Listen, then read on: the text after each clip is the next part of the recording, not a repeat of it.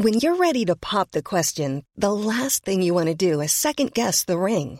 At BlueNile.com, you can design a one-of-a-kind ring with the ease and convenience of shopping online. Choose your diamond and setting. When you find the one, you'll get it delivered right to your door. Go to BlueNile.com and use promo code LISTEN to get $50 off your purchase of $500 or more. That's code LISTEN at BlueNile.com for $50 off your purchase. BlueNile.com, code LISTEN. When you make decisions for your company, you look for the no-brainers. If you have a lot of mailing to do, Stamps.com is the ultimate no-brainer. Use the Stamps.com mobile app to mail everything you need to keep your business running with up to 89% off USPS and UPS. Make the same no-brainer decision as over 1 million other businesses with Stamps.com. Use code PROGRAM for a special offer. That's Stamps.com, code PROGRAM.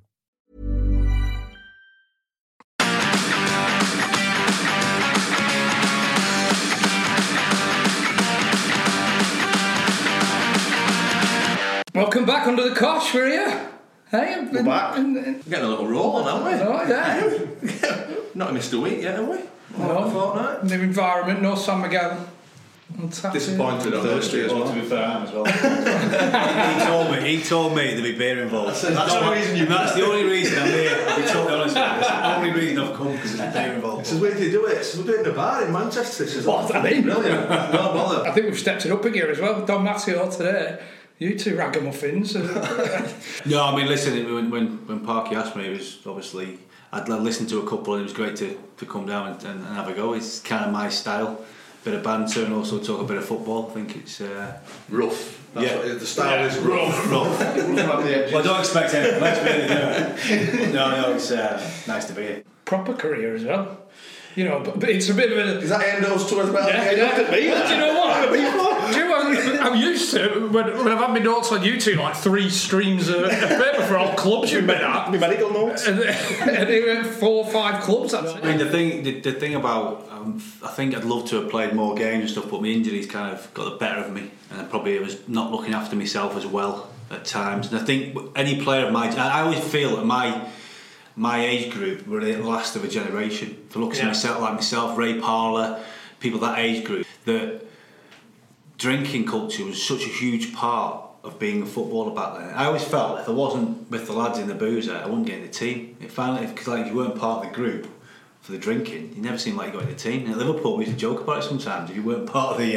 if you weren't out, you weren't out. You weren't out, you weren't in. Yeah. So, I mean, I probably took that a bit too much to heart. But obviously, being at a club like Liverpool, you probably wouldn't expect that. But I think it was just throughout football. Do you think you got away with it more because everyone were doing it? Every footballer, every club, and I think Tuesday club, Saturday club, Sunday club. You know what? There was Tuesday clubs. You know, some of the lads, some of the senior players at Liverpool, they liked a Thursday before a Saturday. Not a load of beer. You know, I think it was Russia used to go out on a Thursday and have maybe 6 pints in a boozer somewhere, and then go out and be, you know, absolute legend on the Saturday. But it's part of his routine. I think a lot of players relaxed them a little bit. You know, sometimes I remember people like Stevie Nick in the room would probably have a couple of cans. On a Friday? On a Friday, yeah. You know, and just not a lot, just a couple of drinks. Take the edge off. Maybe help you sleep, and obviously it didn't seem to affect them boys, did it? Because you know, we're talking about lads who've kind of won everything and done everything. Do you think it has that much of an impact? You know, if you do go out, say Saturday night, Tuesday, did you towards the end of the week be thinking, fuck me, I'm struggling? To be fair, Tuesday was always my cut-off. Yeah, I mean, I didn't like to go out on a Wednesday or a Thursday. I'm not saying I never did it because you just didn't enjoy it as much as Tuesday. I've been like, you've got to get up for work next student.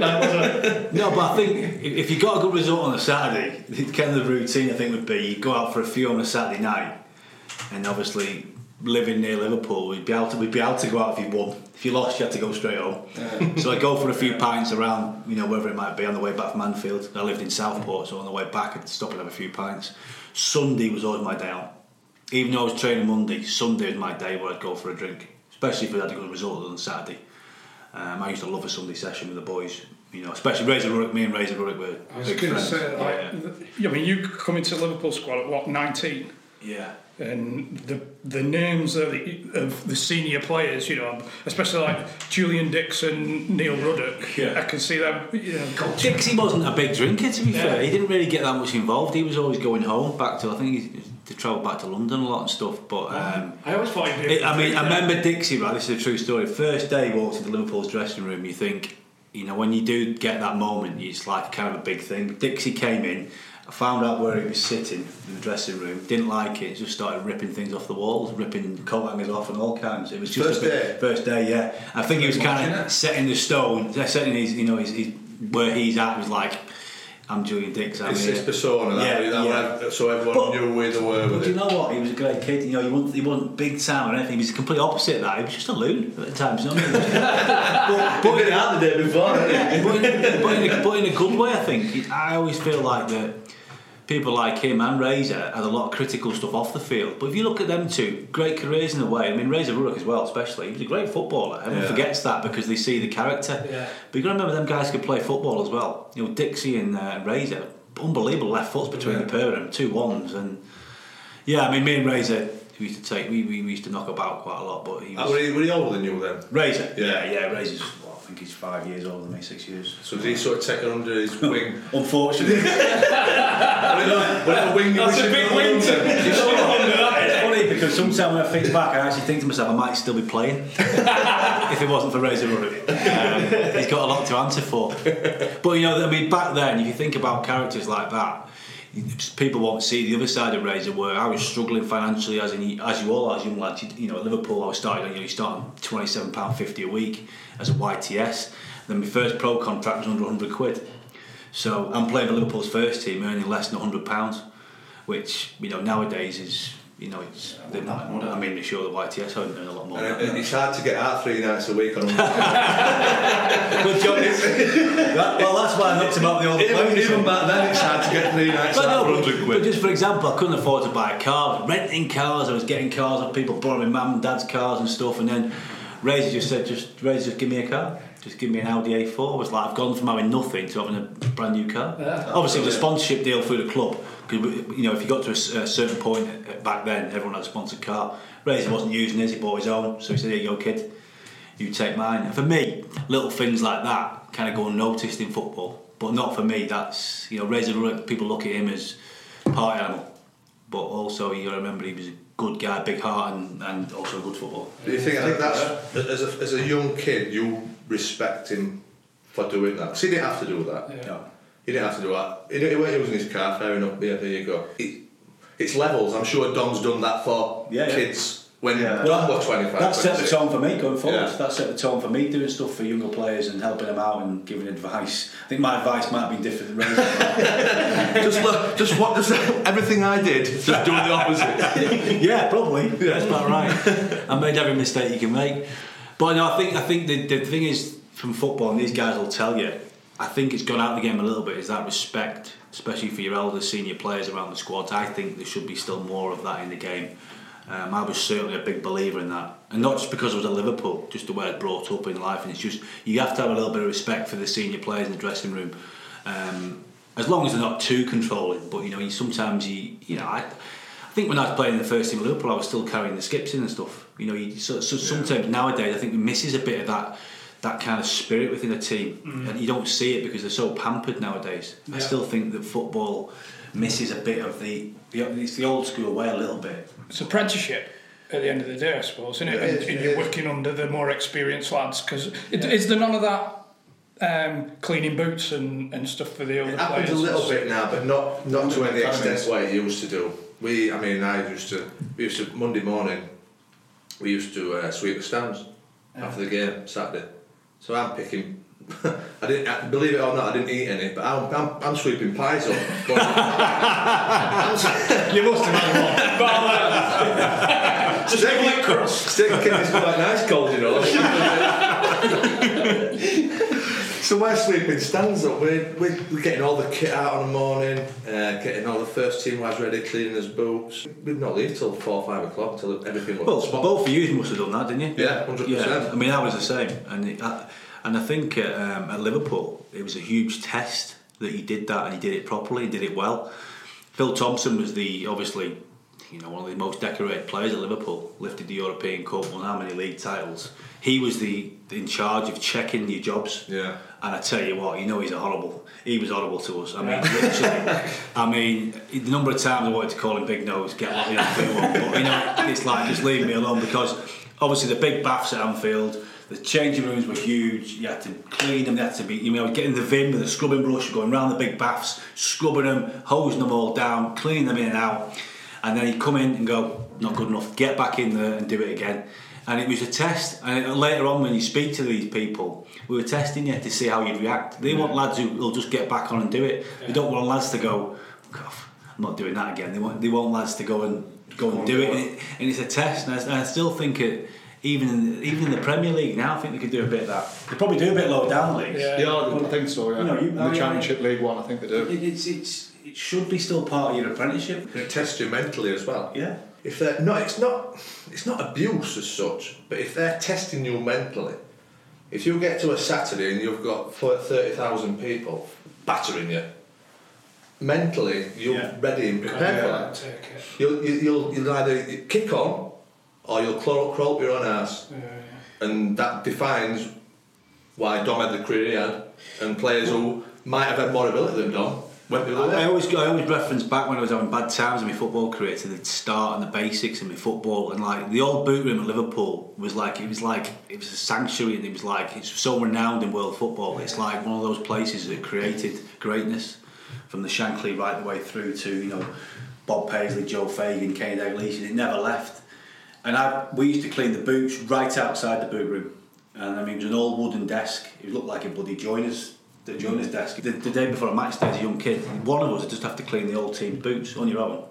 And I'd be in there struggling, say, on a Friday afternoon, looking what time the next bus is back to where I'm trying to get. It's getting late afternoon. You'd have people like the great Ronnie Moran, God bless him, we lost recently, and Roy Evans, and some of the old great coaches, they'd come and give you a hand to clean the boots. We're talking about that's the kind of morals that I'm talking about. And I always used to reference back to them times when I was having a bad time as a player, about the basics in my football and about where it started. And if them people are still doing it, Ronnie Moran, he was at Liverpool for 50 years, won everything, but I tell you what, there wasn't anything he wouldn't help you with or do with you right the way through.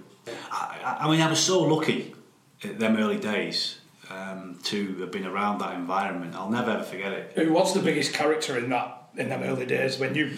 Back in them dressing rooms. You can't look any further than probably Bruce Grobbelaar. Bruce, he was bonkers, but in a great way. He was just unique in what he did and the way he was a goalkeeper as well. He didn't do any goalkeeping training whatsoever. He never wanted. He played with us, trained with us every day. Played up front. He's actually a really good goal scorer. Believe it or not, he hated going in goal. Like Bruce, before the game, he used to volley the ball at the light switch, and we couldn't go out until he turned the lights off. But sometimes it'd take a while. Some days it'd take you get in the first one. But then you look at the other side of it. You've got people like John Barnes, who never even went out for a warm up. Just do a hot bath and read the programme and read the paper, and just that was his preparation. And then literally 5 to 3, the bell's going. Barnes is not even out of the bath yet. So there was different characters around the dressing room. I think you have to accept with some of the top players though. Just let them get on with it. Ian Rush on a Friday. I remember they stopped doing Friday. We used to always have steak and chips, for our pre-match meals. You have what you want really. And they stopped Rushy having, I think it was Graham Souness might have started to get the diet involved, and I think he was trying to stop Rushy having the steak and chips, and Rushy's like, well, I've scored, I've scored a couple of goals. I've scored a few goals. I don't think he's done many harm over the years. So, and Rushy was determined to stick with that, and he did. He wanted to have his steak. If you're trying to stop a 33-year-old doing what he's done for the last 15 years and had an incredible career, you can't sort of tell him that what he's done is wrong, because it can't have been. No. It can't have been. Whatever he's done, he's 15-year career at the top of the game, won everything. Yeah. Surely. I think nowadays the senior players kind of go, right, well, if I do it this way, I might play for another 3 or 4 years. I think people kind of thought, once I'm 35, back then, that's me done. Yeah. I was at Norwich with Dion Dublin. Yeah. And he was 40-year-old. And the phone would ring at 5 o'clock on a Tuesday. Yeah. Brownie, I'm in the Belgian Monk, if you fancy a few pints. Yeah. And he'd been out like 2-3 in the afternoon, as long as he was home for 9, 10 o'clock and got his kit in, he'd be first in the gym next morning. He's played till he's 40. He hasn't done any harm either. Yeah, I know, big deal. And it was like you say, sometimes there's a formula that works for you in it.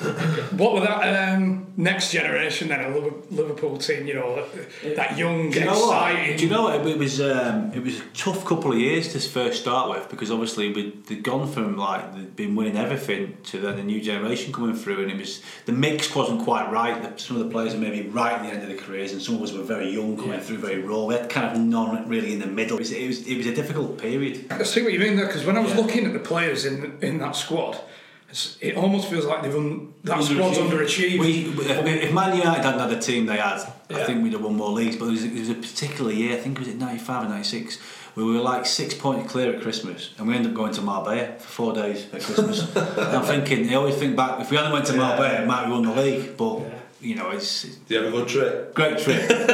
Obviously we were flying. To be fair, we did do some training out. There wasn't just on the lash, but we had a couple of nights out. Yeah. You had to walk to the pub and back. But I think it was the team we had and the young players we had. If you look at even that McManaman, he was unreal to play with as he was one that doesn't get enough credit for me at Liverpool. He never really gets talked about, but he was frightening as a footballer.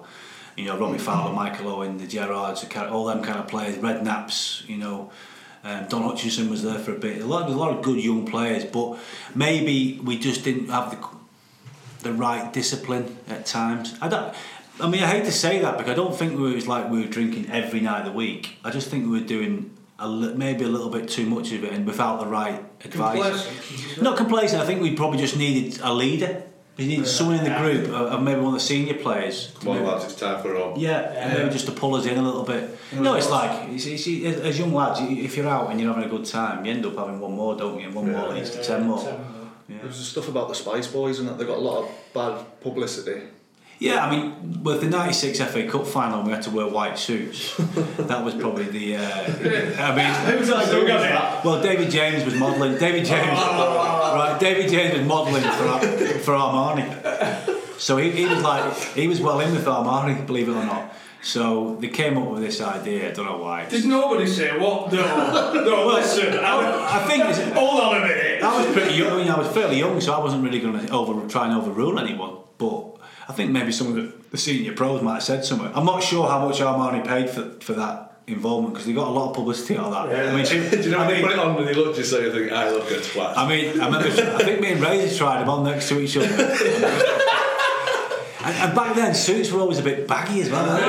You know what I mean? It looked like a man from Del Monte. And I tell you what, it was the hardest thing ever was to find a pair of shoes to go with it. I think if we'd won the FA Cup, then it might have been forgotten. It might have been, laugh about it. Yeah. I've still got my suit, and I tried it on, and it still fits me to this day. That's how baggy it was back then. It still bloody fits me. Like Tom Hanks in Big. Yeah. I took it on I did a show for BT, and I took it on TV. And Danny Baker tried the jacket on and the tie. And even he was like, Jesus. Did you play that cup final? No, I should have played it. Would have won it, wouldn't we?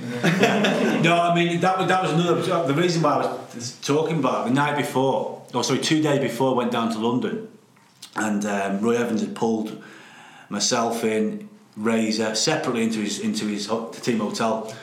I said, listen, you've played in so many games coming through to the final, but I ain't going to play you.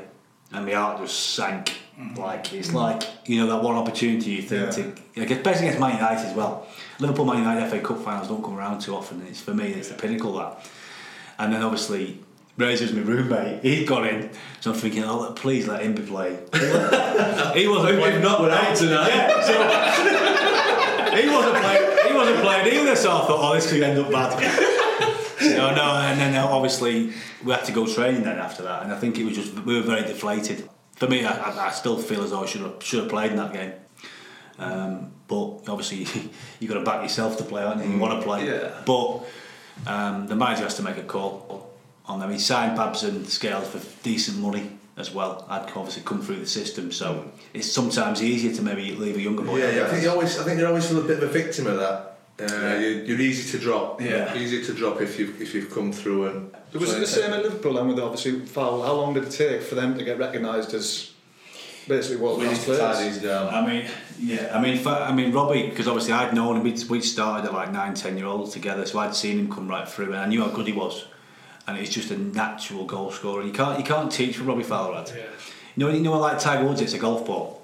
Robbie Fowler, it's a football like that. It just makes a funny noise. It's like a swoosh. It's just incredible how he hits a football. Either foot as well, wasn't it? Yeah. Foot and mentally, he was just so tough. He had that winning mentality, but also he was just so natural. Did he shave your eyebrows off? He shaved my eyebrows. He shaved stripes in my legs. I went to Marbella on end of season trip, which was quite a bizarre trip because Robbie Williams, the singer, came with us as well. You're going to look at it now. You could be a tribute artist. wish I had his cash. But no, he came with us, so it was a bit of a, we were all a bit, I don't know, but he was into his football, Robbie Williams. Yeah. So around me, I mean, he was a big drinker back then, Robbie, as well, Williams. So we used to take, me and Razor used to have a proper session with him. They got me really drunk one night. I mean, I don't think they got you. Well, you got yourself really drunk. No, but me and Razor used to do daft stuff before we'd even go out. We'd be like necking bottles of stuff. Bottles of like daft stuff, like full bottles, and then going out for like a full session afterwards. It wasn't good. And I remember this night they done me actually. I remember thinking, cause you've seen me drink, haven't you? Yeah. I put it into it a couple of times. But I used to call me hollow legs because they didn't know where to put it. And I remember this particular night. It was the first night I've ever been boozing where I thought, not feeling too right. I'm pissed for you. Yeah, and. They took advantage of me. They shaved my eyebrows, both of them, stripes in my legs. But I woke up and I was that drunk the next day. I never even noticed for about, I think it was about half a day. Seriously, about half a day, and then for a laugh, I decided to draw eyebrows on with marker pen. So I had 2 eyebrows drawn on a marker pen, and I was sat by the pool. And I was just like, I was rubbing my legs down. And I looked at my legs and I went, shaved stripes. So it was getting worse as the day was getting on. But just one stripe or 3 for going your shorts. A couple on one leg and one on the other. Were you fuming, or did you just let them get on with it? I'm not really like that. I think if I was a bit older, I might have been later in my career. Because I just thought if I react here. It's just going to be worse. But it was bad with the marker pens on my eyebrows. I was just so embarrassed going out. But I drank through it. Who was the biggest character in that generation? You've got Colin or David James, but then the dressing room was full of them. I mean, Razor was always the one that you'd pick because Razor's just a unique character in all aspects. But he was the life and soul, really. Like, he loved the Christmas party. So everyone, that's gone now. Yeah, like the build up to the Christmas parties back then were unreal. Like Razor would have when December started, he'd have a countdown sheet up on the wall. So 17 days to the Christmas party. Next day he'd come in 16 days to the, and obviously the managers hate stuff like that. They'd come in and see it, and Razor would he'd be so giddy about it. And obviously the fancy dress and stuff was massive for Razor and some of the other players. They loved it. Fancy dress, just best. They'd be thinking months in advance of what they're going to wear. I mean, realistically, you shouldn't be thinking about your next game, but fancy dress. Thinking what you're wearing on 13th of December. Yeah. Razor. He sometimes liked to wear 2 outfits, so he'd come out in one. And then halfway through the night, he'd slip off and put another one on. That's his commitment to the cause. But this particular one, he had this spike with Cantona, where obviously that big. He turned his collars down back on Cantona. When Cantona had come back after his ban, we'd played at Old Trafford, and Razor turned his collars down. He had a bit of a barging match with Cantona. So he said to me, he says, I've got a right one for the Christmas party. So obviously he'd come as I think it was like a King Henry or King VIII or something originally, and then halfway through the night he changed into a Man United kit, but instead of it saying 7 Cantona, it said 7 cunt and a half on the back. If I can say that. So it's that was just his thinking. He had this bizarre brain Razor, which was a bit of a child at the time, but he I mean, listen, there's some of the things I can't really discuss. But he's obviously had to go to the club shop and get that done. what name do you want? He was. I don't know, but I think with Razor as well, I remember him saying to the manager one day, he was just doing a team tour, he said, don't worry about it, just give me the ball, he said, I'm like an artist, Gaffer. He said, I see the picture, I just paint it. That's what he said to Roy Evans, like, and they're just going, what? He was a wholehearted lad, but he was bonkers. Would you want him in the trenches? Oh yeah, Jesus Christ. I mean, we were out a couple of times on nights out and lads have kicked off and he just stuck me in the car and said, you get in there, young, I'll just sort this out. And Wouldn't mess with him, no. I mean, look at the head on him. Seen the big head on him? It's frightening. But then that end landed on your nose. But you know what? That landed on that nose. But what I must say is, it takes a lot to get him. No, you know, you could abuse Razor Runner, you could call him fat, whatever you wanted to, he wouldn't bite. But if you had a pop at me or one of his friends or something else, that's when you lose it. Brilliant. What, 98, 99, Roy Evans in charge, and then they bring Gerard Houllier in as a joint manager. I mean, that's not something that's happened before. And what was going on there? And how was that for the club? Where they both there was a joint management? I've never seen anything like it, because obviously I think as a player, and again these boys will know, you need someone who's your gaffer, don't you? Yeah. Whereas you had to go have a meeting with Roy and a meeting with Gerard Houllier, so you have to have two separate meetings. And it just didn't seem to really work. So that as a player, when they're both joint managers, were you thinking, what the fuck's happening here? Yeah, this is Liverpool football. And I think there was a little bit of loyalty in that with Roy. I think they just didn't want to get rid of Roy, me personally, because like. Is that being completely undermined? Well, a little bit, but I think they didn't want to, rather than maybe saying to Roy Evans, do you want to go upstairs and maybe sit on the board or whatever, or go and sit in the director's box, we'll make you a joint manager. And I think because the love of the club had for Roy Evans, they kind of give him this role, and I think eventually it wasn't going to last. I don't think it was ever going to last, and I think the club... It's a little bit of a circus, really. Yeah. It's Liverpool football. That was it. But I think, and we've got two managers. What? Yeah, no, I totally agree. And direction-wise for your players, you need a boss, don't you? The thing is, it must have been tough if you've been in the dressing room and in and around the dressing room for all them years, and then suddenly, boom, gone. Yeah. Because it's totally different. And all the players love Roy Evans. Roy was the favourite, maybe because he was he wasn't disciplinarian, Roy, at all. Maybe that's why the players liked him a bit. And maybe it did need someone like Houllier to come in and sort that side out, which he certainly did. I think we all when it happened, we all went, what? A little bit, joint managers. Yeah, it's a bit of a piss. I don't know if it'd ever been done before, to be honest. It might have been the first time ever. Premier League, I don't think. No. What did you make of Houllier when he came in? That first meeting. Yeah, I mean, things were changing. Discipline was different, but I think Gerard was just all about getting the discipline right from his side. He knew what was going on a little bit too much. Did the players buy into it? The discipline side? Yeah, I think he got rid of Razor and a few others pretty quick. That must have helped you out, did it? No, I mean, I think if I remember right, I think he asked Razor what his name was. I think, or something was being. I think he knew, but he was just like pissing off a bit. Sometimes that's what they do, isn't it? They try and wide chuck a little one in to rub you up the wrong way, and then you go, right, I need to get out of here. Coming to the end of your career at Liverpool, does that come into a natural end? Did you expect it? Or? I didn't. I was absolutely devastated. When I left Liverpool, I signed a 5-year contract on the Monday and signed for Leeds on the Thursday after. So 3 days later, after signing a 5-year contract, I was at Leeds. Why? What? Well, me and Houllier, we weren't the best of mates. But to be fair, he picked me. He used to pick me. This was the bizarre thing. I think sometimes you can have a relationship like that. And he pulled me in and we'd had a conversation. I'd been playing left back that season, and he said, I'm going to sign Ziege. Christian Ziege, obviously I knew, German international, top player. And I just said, well, okay. And I was a left back, but is there a competition for positions then, or is he just going to play? Yeah. And he just kind of said to me, listen, he's going to start and you'll be back on the bench. And I was like, listen, I've had enough of being on the bench. I played over 35 games of the season before, whether it was 33 games. I said, I ain't going back to that again. I'm at a different stage in my career now. I want to play regular football, week in, week out. And he said, right. He said, well, what do you want to do? I said, I don't know. I said, I need to have a think about it. And he said, oh, there's clubs interested. So I was thinking, straight away. So I'm all the way ready. I'm thinking, well, hold on a minute. I said that, it was quite. I was quite shocked because I generally seen myself play Liverpool my whole career. Yeah. So who gave you the contract then? If he knew that. Houllier.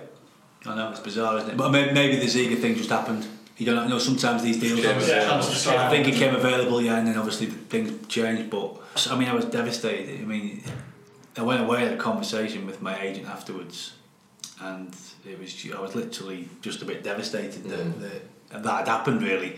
You know, we're in talks for a 5-year contract one day, and then a few days later I'm literally driving in my car to possibly speak to 2 or 3 different football clubs. It was heartbreak, really, for a lad who stood on the Kop as a young kid, dreaming of playing for Liverpool, eventually gets into the position where things are going great for me, and I'm down the road, driving down the M62. Me and my agent, we went to the Malmaison in Leeds, sat down with Peter Ridsdale. Good bar in bottom of the air. What a place. Well, I thought we were going to do the Malmaison today, to be honest. We ended up in an office. But that coffee alright? Yeah, it's alright. No, there's no brandy in it. But no, I went to the Malmaison. I met Peter Ridsdale, and I was waiting for David O'Leary to arrive. David was on his way. You know, we all know about Peter Ridsdale and the way he liked to spend money. But he was very much a Leeds United fan and very much sold it to me in that aspect. And he told me the ambitions of the club. And then obviously when David O'Leary got there, he just said, I didn't think he'd ever become available. That's what he said to me. And it's funny because I see him last week at a football game, and he said to me, he said, you won't believe this. He said, when you come available, he said, I couldn't believe that Liverpool were going to sell you. And he said, a few weeks later, Houllier rung him and said, he made a mistake. Yeah. So it's good to know that. Was that the first time you found out? The first time I found out that a few weeks ago. That he said to Houllier, I made a mistake there. You got a good one, I mean. So even though I had my fallouts with Houllier in a little way, it's kind of good that he kind of said that. Probably should have told me, but I found out 20 years later, 18 years later. Sorry. Jedi, can I come back? But no, then O'Leary turned up, and I think me wanting to play centre half, he said to me, "Where do you want to play?" I said, "Centre half." He said, "Right." He said, "A lot of competition." So who have you got? He says, "Oh, Lucas Radebe, who was like a Leeds legend, and a great defender. Woodgate." And I think he just signed Doobie the year before from Chelsea. So Rio wasn't there? Rio wasn't there at that point. And I thought, well, I just, you look at the competition, don't you, and think, I can get ahead of them. Up for the fight. But yeah, and he said to me, whoever's in the team and they play well, they stay in the team. And I thought, well, that's what Houllier should have said to me, being honest, when I left. And if he'd have said that, I probably would have stayed. That's how small the margins are in your football career sometimes. Maybe the conversation had got a different way. I might have never left Liverpool. You arrive at Leeds, and then, you don't get much more of a confidence boost. You're scoring at the San Siro. Is that? Yeah, that is. That's an iconic goal for all Leeds fans, and I suppose. Best goal for you, the one that stands out. I didn't score many, so yeah. That was the only goal. Better than the other one. Yeah. No, listen. I think the whole Champions League experience, and to get a goal in such an iconic stadium, a stadium that, being honest, I used to watch on the telly. Even just to play in it, And to be fair, when you play in them stadiums or you get in them dressing rooms, they ain't what you think. It's like it's proper old school. It's not like plush. Yeah. Like the Stand Station, it's not nice. It's not really that nice inside the dressing room. It's just vast. Ruin the dream here. You ruin the illusion. Champions League. San Siro, you scored it. Spend some nice lighting and that, a couple of nice pictures. I don't know what you expect sometimes, but it's because it is that big. And I remember we trained on it the night before, just to kill you again. Pitch was rubbish. Pitch was absolutely crap. I've not had a minute since Champions League. Balls at Champions League. It's on Tuesday nights. Back carry on. I'm going to try playing at Stockport. No, but it was. The pitch was crap. Look at the Champions League pitches now. I was working pitch side the other week for Liverpool. It was like a carpet. Yeah. And we're nearly at the end of the season. Yeah. So anyway, so I remember it was bobbly. It was a bobbly pitch. It was hard to play on. It was actually put it in good areas. Turn him behind and get up the field. That's how bad it was. But no, listen. The Leeds fans at that night. Yeah. I've seen a lot of stuff in football, but I've never seen a relationship between players and fans. We were on the pitch with the fans for an hour after the game having a sing-song.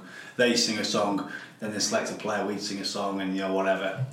And it was just back and forth. Mainly it was Gary Kelly singing songs with the fans, the old Irish lads, not the Irish boys I like. I love the sing-songs. But it was just, I don't think you'll ever see that again in football. I was reading a comment about that. It was a BBC pundit said that it was the greatest example of player-fan bond that he'd ever seen and probably ever will see. It was phenomenal.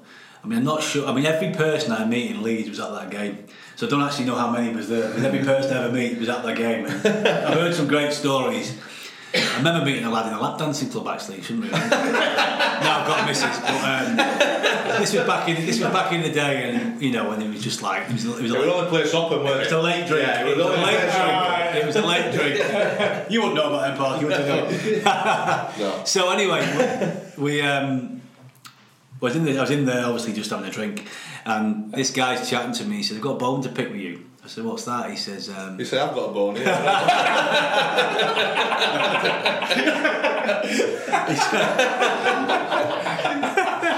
He said, "I broke my leg when you scored that goal." Because the seating at the San Siro is like, it's tiny, so if you stand behind the seat, you've got to watch yourself. And he said when you scored, obviously all the Leeds fans just went mental. Oh, yeah. He said I went hurtling down about 12-15 rows and broke my leg that night. So you know, I think it was just the atmosphere there was incredible. But some of the stories I've heard from like lads have said to me, literally, that was my best night in football ever. Best away game I've ever been to was the San Siro. It's obviously not a bad city as well for the fans to travel. Yeah. But crazy night. I mean, we were drinking beer on the pitch. I mean, imagine that now, Champions League, we've got cans of lager on the pitch. Yeah. The fans having a bit of a sing-song. I know I'm getting back to beer all the time, but it was kind of nice to do that. And the Leeds fans still, like we were looking on Twitter, and on the day of that goal, they all still say, "Happy Don Matteo Day." Yeah, I mean, I was last week at the game, the Wolves game, they were still singing it. Yeah. So, you know, we're going 18 years on, they're still singing that song. But yeah, I think it was an iconic night for the club because we qualified for the next stages by getting the draw. Who was marking you when you scored? Who jumps up? Don't know actually. There were some good players in their team. I don't think they'd risk putting Maldini on me because I'd lose him too easily. Paolo, yeah. Malo. But I tell you about Paolo Maldini. We played him at Ellen Road. This was a classic. And David O'Leary used to describe all the players to him before the game. He used to love talking about him as if he knew him like his best mates. He goes, "Oh, seen Paolo earlier." I was going, "What?" He went, "Yeah, seen Paolo earlier." He said, "Hey, he looks good. He smells good." But he said, There's never been a faster or easier way to start your weight loss journey than with PlushCare. PlushCare accepts most insurance plans and gives you online access to board-certified physicians who can prescribe FDA-approved weight loss medications like Wegovy and Zepbound for those who qualify.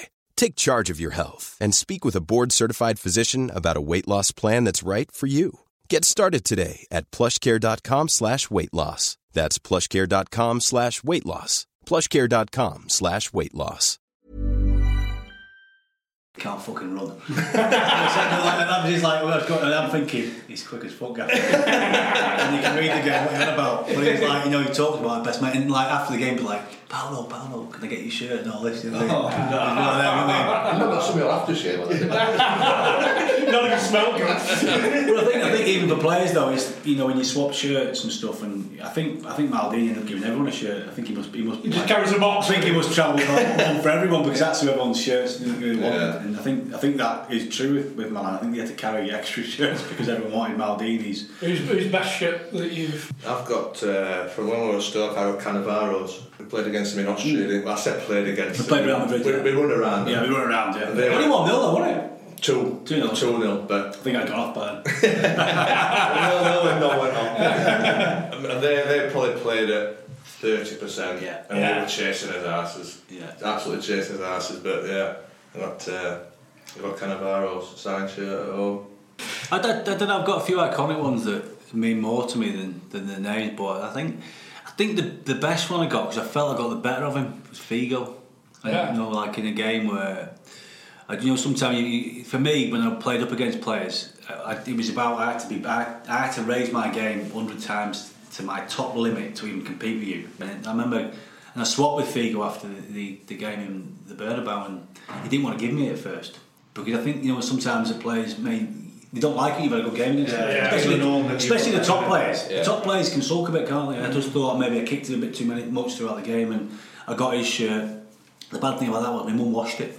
and it shrank about 4 sizes. You wash? Yeah. And I was chatting to him about the other day. I said, "Tell you what, mother, I still have a nightmare about that thing." I said, "A nice little bit of dirt down the back of it, looking brilliant." I said, "Come home." And it's what are you doing? 4 sizes smaller, and it'd be pretty bloody dryer. Like showing some. This is Louis Figo. Yeah, Yeah, exactly. It's size 8 to 9. It's not all your Louis Figo. You know all the signed shirts on the wall this size. You've got Figo. Just in a mantelpiece. Not mantelpiece in a little picture frame. I thought it was a bit tall. But yeah, no, I do. Yeah. But, you know, I've got Beckham ones, you know, and people like that. I've got Giggsy one. I've got some good ones. I think they're ones, you know, your week in, week out players that play against the Premier League. Sometimes for me, mean a bit more. I've not sold them ones. Sold yes. That squad though, like we just said, that even the fan player relationship, but the relationship within the squad as well. That it looked like they were a real band of brothers there. I mean, you always have your cliques in football. The character of the team. Yeah, you have your cliques in a lot of teams where people knock about together, and you have your muckers, don't you? Who you drive in with. But that Leeds team was kind of like we just all knocked about together, like all of us. We did everything together. Maybe at the time as well, there was quite a few people single. Yeah. And I think if you're single and you haven't got kids, it's a bit easy to do that, isn't it? Yeah. And we kind of at that point, there's quite a few of us were in that position. So yeah, but yeah, great spirit. What was Gary Kelly like? Metal. Love Kells. I mean, I was in Marbella with Kells once, and next thing he just disappeared off the port, and he was actually in the water over the port, and I just jumped in. I think he couldn't get out. There's no steps out, is there? And eventually, when he got out, he saw the fag in his mouth. But I think when I think about that story, I was with Liverpool, he was with Leeds, and we just bumped into each other. And I think he used to bang around with a lad called Kevin Sharp, who used to play for Leeds back in the early 90s. They were best mates, them two together, double act. But Kells was, I mean, another one at Leeds who, you know, one-man club. There's not many players who have a career where they just stay at the same club. He did. But yeah, great character. I think the one thing at Leeds with these so-called foreign guys, you know, Big Verdukes and Ollie DeCourt, players like that, they'd come in. They're the only two probably coming in and out of the groups at times because they found it a bit too much. Well, yeah, Verdukes liked a fag and a couple of pints, and he'd be off. He'd drive everywhere. Verdukes, very laid back guy, lovely fella, but he'd have 2 pints, a pack of fags, and he'd be gone. You know what I mean? That's what a lot of the foreign lads were like that. Ollie DeCourt, French, cool, laid back. You know, he'd just come in and out, see us lot dancing on tables and stuff. I'm off for a nice meal. Finuka, can you just nip us home? Oh, no chance of it. Tight, you like. They deal with a coin. Oh yeah, that was basically. I don't know why we do stuff like that. But yeah, I think Rio Ferdinand's mentioned it, hasn't he? Yeah, well, I don't know why I mentioned that actually. But no, so basically. Fuck off, Rio. But no, before a game, one of you starts off with a coin. But back then, it was always a 50p piece because it was a horrible one to hold. So you had it in your hand, the old 50s. Don't know why. It was just we used to choose the worst coin to hold. It's not that we looked into this much. So he'd obviously say I'd started with a coin. Any breaks in play, like corners or free kicks and stuff, you could pass the coin. So I'd pass it to Parky there. You'd have to take it. You couldn't refuse it. And then whoever had the coin at the end of the game. Was it just a pass, or did it have to be stealth? You know, like go to shake someone's hand and then they have to take it on. We were trying to keep it quiet. Obviously, it didn't work. You're flicking it. I mean, for example, one of the games against Bolton away. You did it more than once? Did I? Yeah. No. Yeah. No, so I remember, I don't think Ian Hart knew about it. I was coming off, injured, done my hamstring for a change. Coming off, and then I went to give it to Artie. He'll shake his hand, and he's coming down. He's like, "What are you doing? Just let go of me." So I'm trying to give him the 50p. So in the end, I just had to throw it onto someone. But he's like, I don't think he knew what was going on. I don't know why we did stuff like that. So at the end of the game? At the end of the game, there'd be a forfeit. You know, whatever it might be. Drink something dodgy. Yeah. Did you? I never ended up with that coin, mate. Yeah. Rio says in his interview that he thought I had it, but I'm sure there's no way I did it. No, I've played it before. I'm assuming keepers were exempt. No, I was exempt. No, I think talking about Rio, you know, he was. I have to mention him because he was a Rolls Royce as a footballer, and you know what as well, great off the field. Yeah. He loved his time at Leeds. You hear him speak about Leeds, he loved it. Great, he loved his time. Best centre half to play with. I mean, the Leeds fans won't accept it because if they say Radebe or Woodgate, but I can't have that Rio wasn't as good as them. But I think Rio was better than them. Yeah. That's just my honest, just my opinion, you know. At the time at Leeds or after he'd left Leeds? Both. I think it was just. I mean, he came into Leeds, and for me personally, we just hit it off as a partnership. And you know, what I loved about him was he's a moaner. You wouldn't think it. He moaned more than anyone in that dressing room. He'd dig people out, things that you don't think people would do. He done it. He dug you out. You're having one. Don't get your head together. And sometimes when you got a little partnership like that, you need that. He'd have still been quite young when he went to Leeds, wouldn't he? Yeah. So, and he'd come with a big price tag. Yeah. I think it was a world record. Yeah, it was, 18 million. So he'd come with that. Yeah, I had to mention him in this because he was such a class act. Yeah. On and off the field. I seen him in Portugal last year. Actually, just bumped into him randomly, and I was out having a few beers in Villabora, and he was there with his mate. He was in unbelievable shape. And you know, you're kind of trying to hide yourself. Yeah. He's like this. And no, we literally just took off again, and we just had, you know, a few beers together. I think he dropped me off for a change. It wasn't like me going on first, but. Yeah, it was just great to see him pick up, and we chatted about that, you know, them days, and about how he loved his time at Leeds, which for an ex-Man United player to come out and say that sometimes is difficult because of the hatred between them two clubs is big. He probably can though because of what he's done. Yeah, of course. If he'd been mediocre at Man U and said I preferred it at Leeds. Yeah, and I think maybe the Leeds fans say Radebe and Woodgate because he went to Man United. Yeah. You know, it's like the Alan Smith thing with the Leeds fans. Alan Smith was a Leeds legend for so many years. Probably said, I've never signed for Man United. Ironically, ends up signing for Man United, doesn't he? So there's certain players that have crossed. That's the thing with football. It's when we spoke about before, where footballers are basically they're just doing it for themselves. Yeah. The Alan Smith did not think, I presume, did not think for 1 minute, I might not sign for Man U because I play for Leeds and the Leeds fans will batter us. I think Fergie had been keen on Smithy the way he played for quite a while, and I think with Alan, because I was tight with Alan, that I think when he went to Man United, that if your options are Aston Villa, no disrespect to Aston Villa, Tottenham or whoever else they were, Man United, even as an ex-Liverpool, you know, you have to go, hold on, right, where am I going to go and win medals? You ain't going to win them at them other clubs, are you? Because back then there was only Arsenal, Man United that were really winning the league. So if Arsenal aren't going to buy it, and Man United are, you know, that's probably he's decided. But I suppose the winning those medals and achieving something's got to outweigh the legacy that you have at one club, maybe with Rio Ferdinand and Alan Smith in mind at Leeds, because they would be legends at Leeds. Yeah, if they hadn't signed for Man United. I still think if Alan came back to Leeds to do something like Legends game or something, the fans they'd soon forget. In a way, once he gets out on that football field, because he's a proper Leeds lad, Alan. Yeah. Alan was a Leeds lad. He's from Rothwell, you know what I mean. His family still live in the area now. He's a proper Leeds player. He played like a Leeds player. When you talk about Leeds players over the past, you think from this. Rottweiler. Yeah, that's how they were. You know, that's how the great team in the 70s played. You know, all them boys got wide in, didn't they? Yeah. And he could. He'd give it out. It was horrible. He'd give it out. I mean, he used to say to me before the games that he was looking forward to playing against Keown and Adams and them boys. He loved it. He loved that and that physical.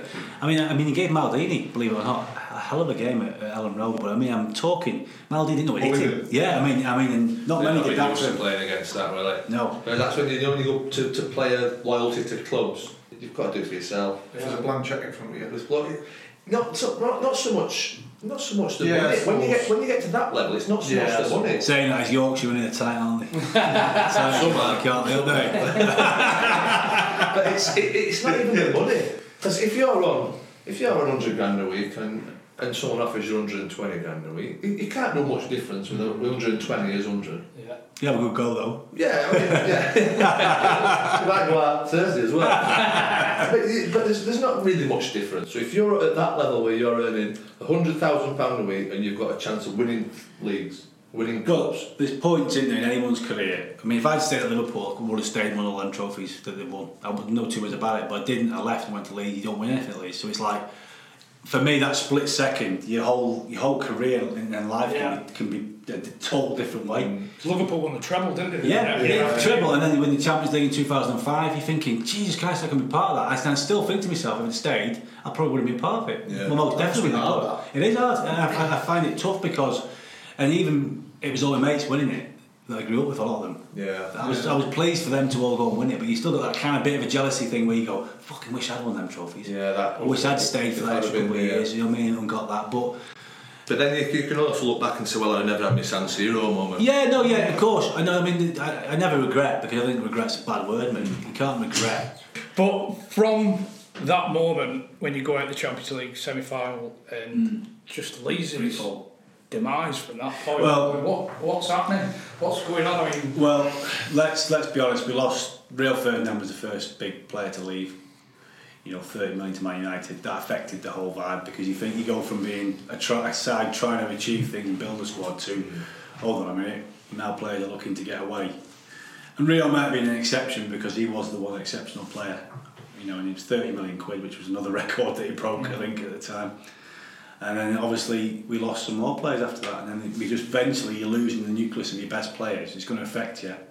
And training wasn't like it was. Training become lethargic, and it just wasn't. The vibe wasn't right within the place. It changed completely. Is that because a lot of the lads didn't want to be there? Well, we're trying to force a move. Possibly. Well, I think the season after the Champions League, we missed out on the Champions League, getting back in it by a couple of points, I think. And I think players wanted to get back in the Champions League. They've experienced it and they've tasted it and liked it. Did the club need the money? So is that why they started selling? For sure. But when you're overspending on players, the way the club was run.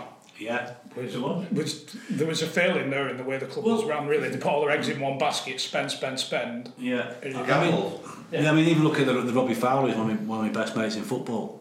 I was going to my flat in Leeds, going up in the lift, and Rizdal had a flat in the same complex. And the lift doors opened, and Robbie and his dad.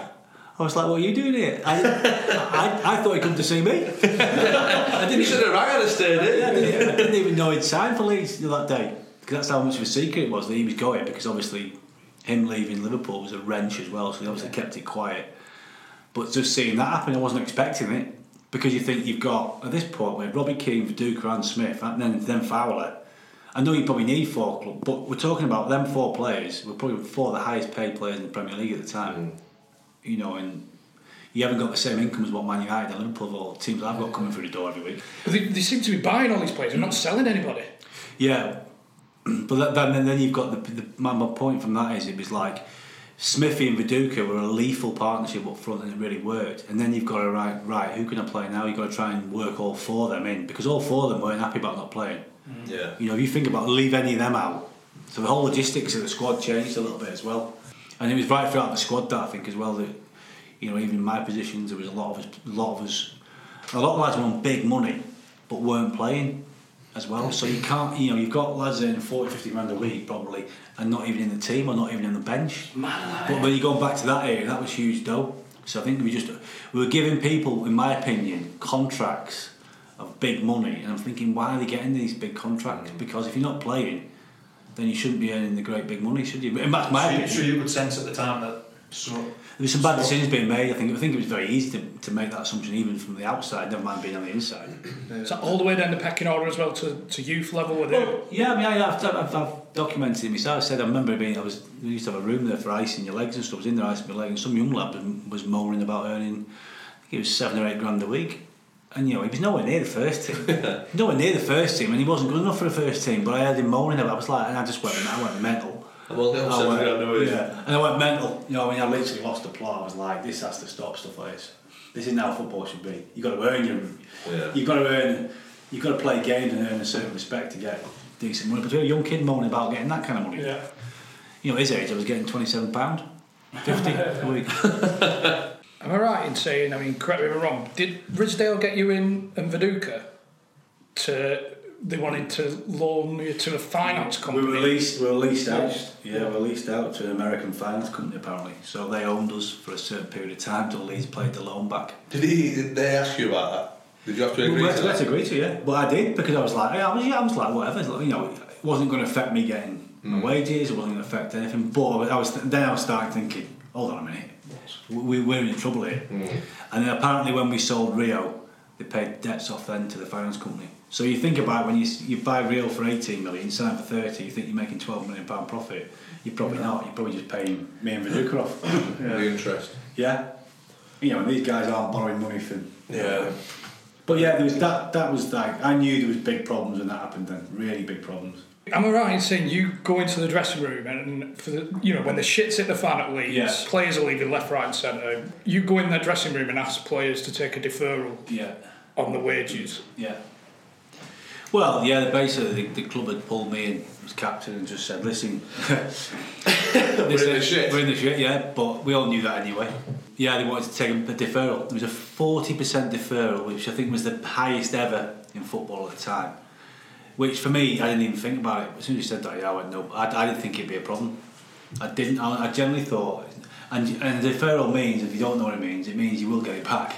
Yeah. You're just deferring, so you get it back at some point, which, well, in the end we did anyway, so we should have just not made a fuss. But, it was a difficult conversation with the players, that. Does that surprise you? It did, yeah. Shook me by, I was really shocked, yeah. Really shocked. Shocked that nobody would want to do it? Well, not saying nobody, but just the majority didn't really want to do it. There's a few that would have, and a few I think did privately, behind the scenes did it. I think Viduka did it privately, because he was the highest earner. But yeah, I looked at all the players and they're all like, I don't really want to say who because it, but I was just surprised that in general, so it wasn't like there was one or two, it was quite a few. It's all, I'm at different stages of my career, Dom, and this. And I'm going, lads, it's a deferral, so you will get it back. It'll be. Have you got any reassurances that you get it back? Well, just from what they're telling us. But I just thought we're getting it back anyway. And by the way, we're all earning fortunes at that point. So even if we do have to give up 40% of our wages for 1 week, is it the end of the world? Yeah. If you're earning even 10 grand a week and the club's in the shit and you've been earning it for 10, 15 years at a football club and someone's asking you to take a deferral for 1 week, it shouldn't be a problem for me. That goes back to players being selfish and just thinking about themselves. And did that cause a divide in the changing room? Oh yeah, they completely went. I mean, there was certain conversations after that for me of play. I don't think you have the same relationship after that. So you were more disappointed in a few of them? I was disappointed, yeah, and I think a lot of people were. I think I expected a few more to back me up a little bit. Being honest, that's what I'd say. I expected a few more to go, yeah, Dom's right. I think we should do this. I'm probably going to get it back, and if we don't, we've all got a few quid anyway. So what's the bother? You know what I mean? And I think he was selfish, like you say. It was, What was the spin in the press at the time? Because did that come out in the press, and the players had refused? Yeah. And in the end, we had to do it anyway. So why couldn't we could have just made ourselves look like decent human beings and make the fans respect us even more by just doing it. In the end, we done it anyway. So what was all that about? And were you represented in the press at that time? Was it out in the press that you were? We just had to all go as a team, didn't we? So it was just as if we'd said no. I mean, I've said personally in dinners and stuff, when fans have asked me about it, I've said I would have deferred. I'd still do it tomorrow. But that must have been hard at the time. So did you get some stick from the fans and all that? And you can't turn around and say, "Listen, I'll do it tomorrow." No, I went to an AGM. And had to sit there and basically, we'd come to that agreement. So it was like the fans. I think the fans they knew the lads. They kind of knew without saying. They knew the lads who were all right to do it and the ones who didn't. People can work things out. They're not daft, are they, football fans? I mean, football fans get a lot of stick, but they ain't daft. They know within a football club, even on a pitch, which lads are trying and which ones don't try. They know the score. But it wasn't good. It wasn't a good time. And you go from there to there within a couple of years. That was the hardest thing. So did Ridsdale take full responsibility for it? Well, he got the blame for it, didn't he? But the thing is, John, is that they had a board of directors that have to back his decisions as well. So everything he's going to him with. I think a lot of the board and Ridsdale himself, so they're all Leeds fans. Yeah. They're all Leeds fans, so it's like we'll take the risk on something that might happen. I think that was some of the problem, that they were leading that club with their heart rather than the Reds, even though they're businessmen. Most definitely.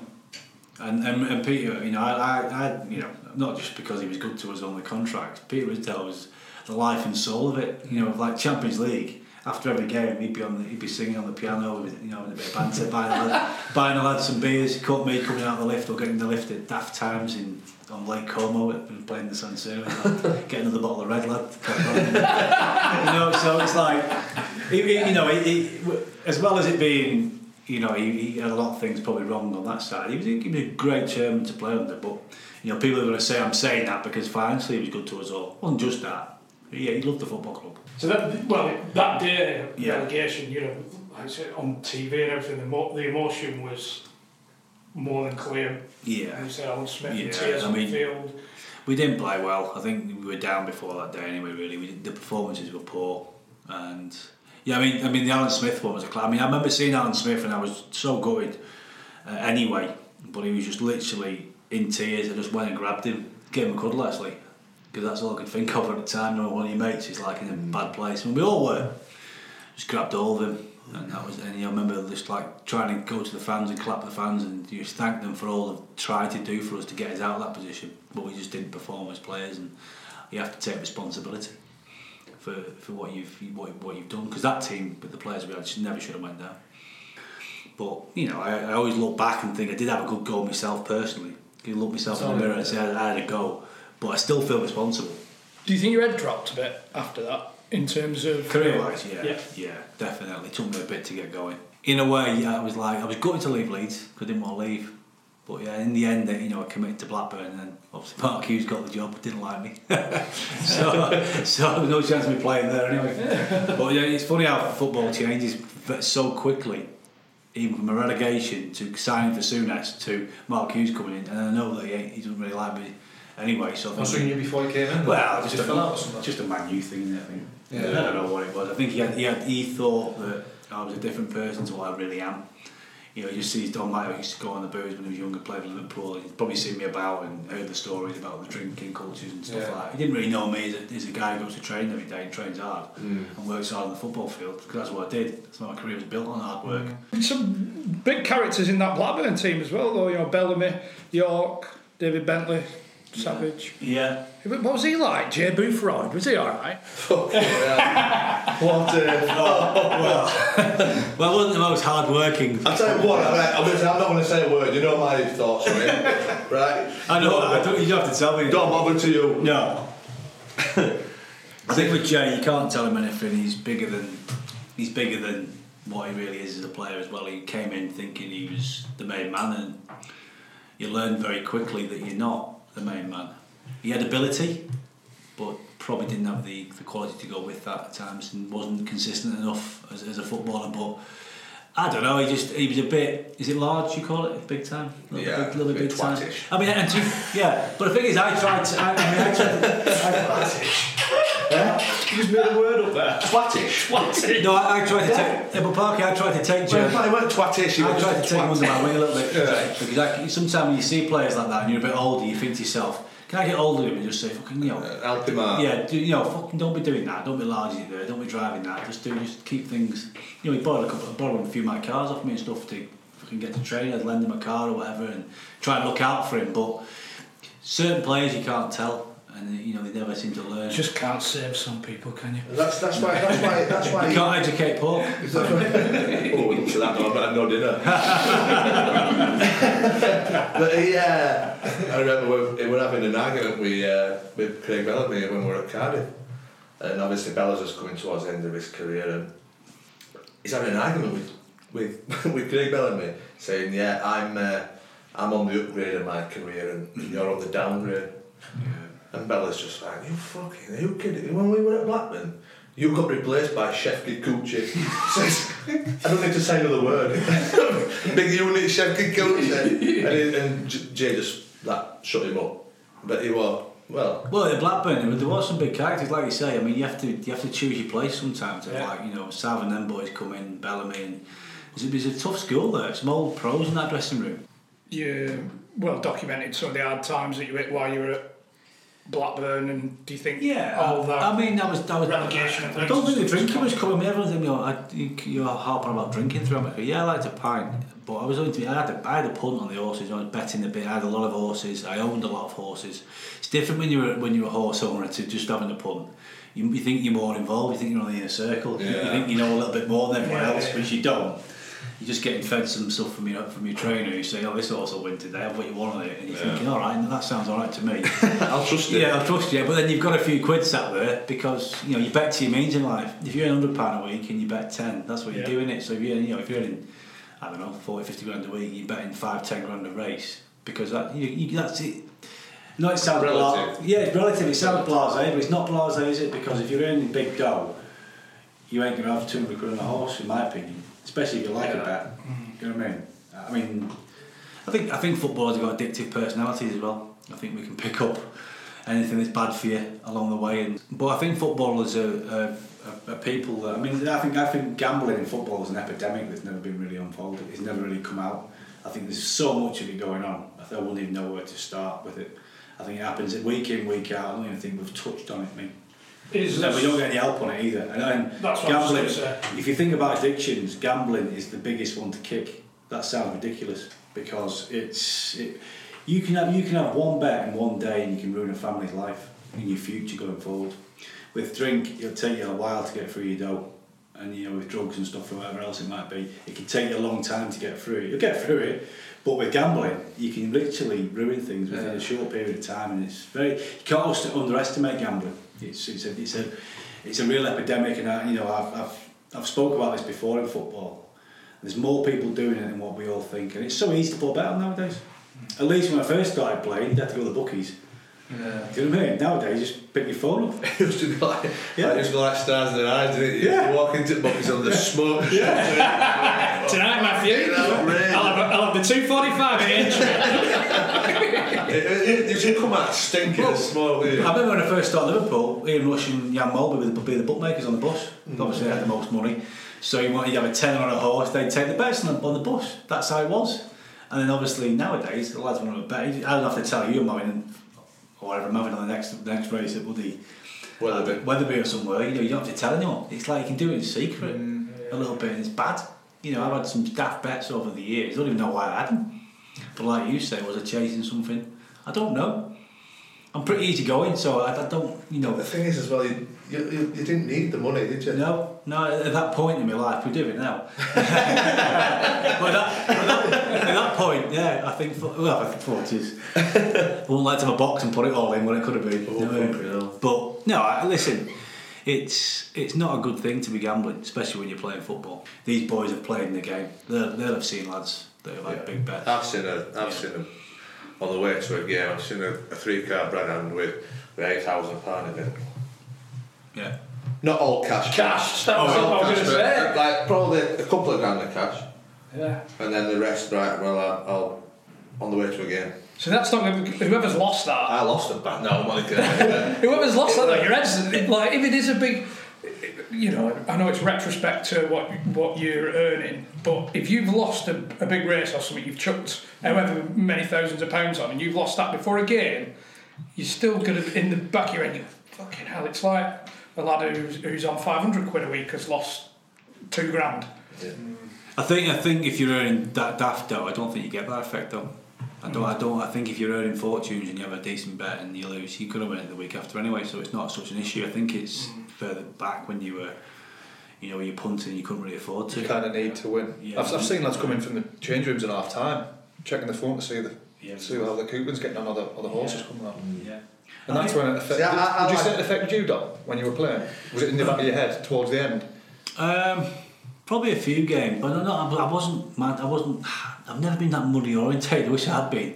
It's kind of like not easy come, easy go, but it's like I wasn't fazed by winning or losing money. So you've got it under control now, Sam? Oh, completely. Yeah. I mean, when I had my daughter Louisa, I literally didn't stop overnight, but there was a purpose to my life.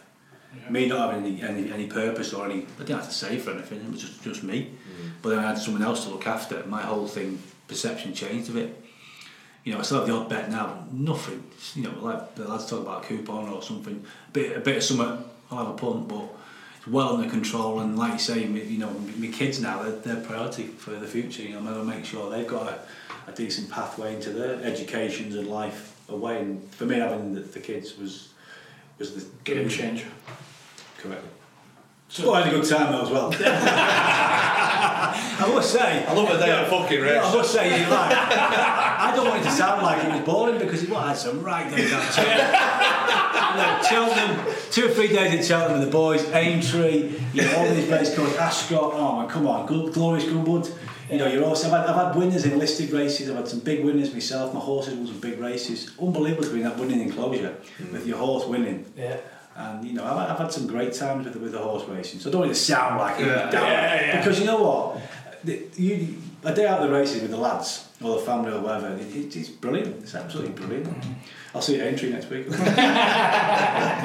And then Stoke after Blackburn, obviously. The big man here. Yeah, I used to have to see park his arse every morning. Back in Harley. It wasn't pretty sight either. I used to stretch my hamstrings off with He used to love that one. He used to pull his pants down and just stretch them hamstrings. And King Beach. Yeah. But that was another good atmosphere. Even though the football wasn't great at times. Oh, fucking dour. It was dour, but it worked. It was effective. And I think half the battle was the dressing room. The dressing room was. If that was a bad dressing room, they wouldn't have got promoted that year. I think because the banter was good. And you obviously were a big part of that. Well, that's why. It can never be underestimated stuff like that though, because people, I think in football, you overlook just like it's all about the top players doing well, scoring goals. It's not just about that. About getting promotion. It's about the shit ones. It's about the shit ones who can make a few people laugh as well. It's a full team effort, isn't it? Yeah. I played in the first 16 games of that promotion season.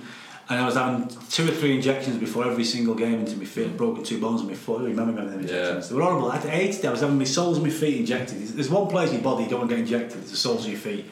So week in, week out, I was having injected. I played the last game, I think Cardiff, one of your old clubs. And Robbie Fowler was at Cardiff at the time. And I'd gone in. You don't take a doctor in the Championship. Well, they didn't then. They went to the away game. So the Cardiff team doctor was giving me... Old Len? Old guy, He was giving me like painkilling injections into my broken foot before the game, and Robbie Fowler coming in and was like, what the fuck are you doing? I thought, well no, I just want to try and play a few more games and keep going, but I managed to get 16 games with 2 broken bones in my foot and having these local anaesthetics. I'd have 3 in my foot before every game, and sometimes in my knee.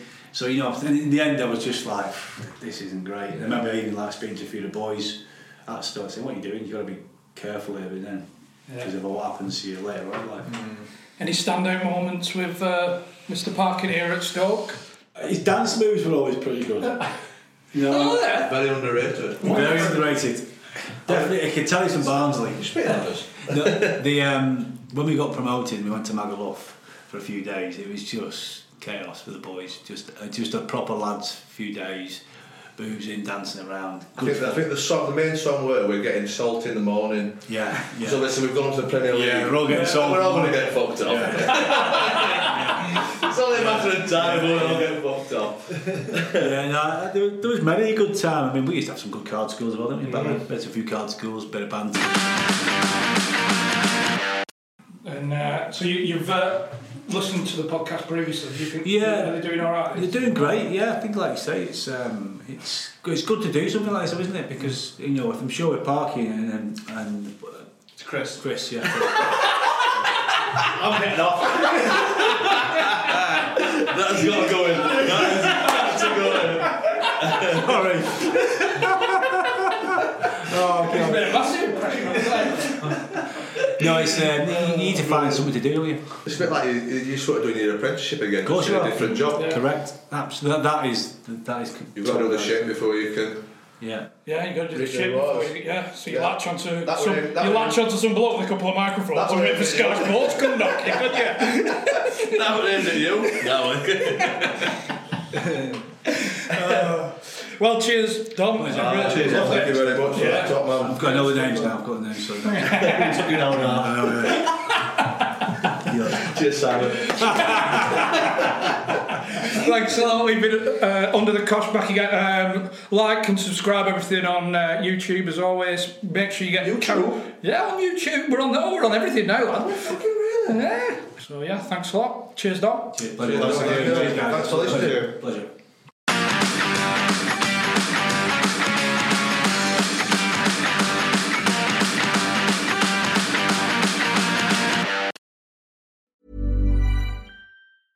Normally, being a little extra might be a bit much, but not when it comes to healthcare. That's why United Healthcare's Health Protector Guard fixed indemnity insurance plans, underwritten by Golden Rule Insurance Company, supplement your primary plan so you manage out-of-pocket costs. Learn more at uh1.com. Hey, it's Paige DeSorbo from Giggly Squad. High quality fashion without the price tag. Say hello to Quince. I'm snagging high-end essentials like cozy cashmere sweaters, sleek leather jackets, fine jewelry, and so much more. With Quince being 50 to 80% less than similar brands. And they partner with factories that prioritize safe, ethical, and responsible manufacturing. I love that. Luxury quality within reach. Go to quince.com/style to get free shipping and 365-day returns on your next order. Quince.com/style.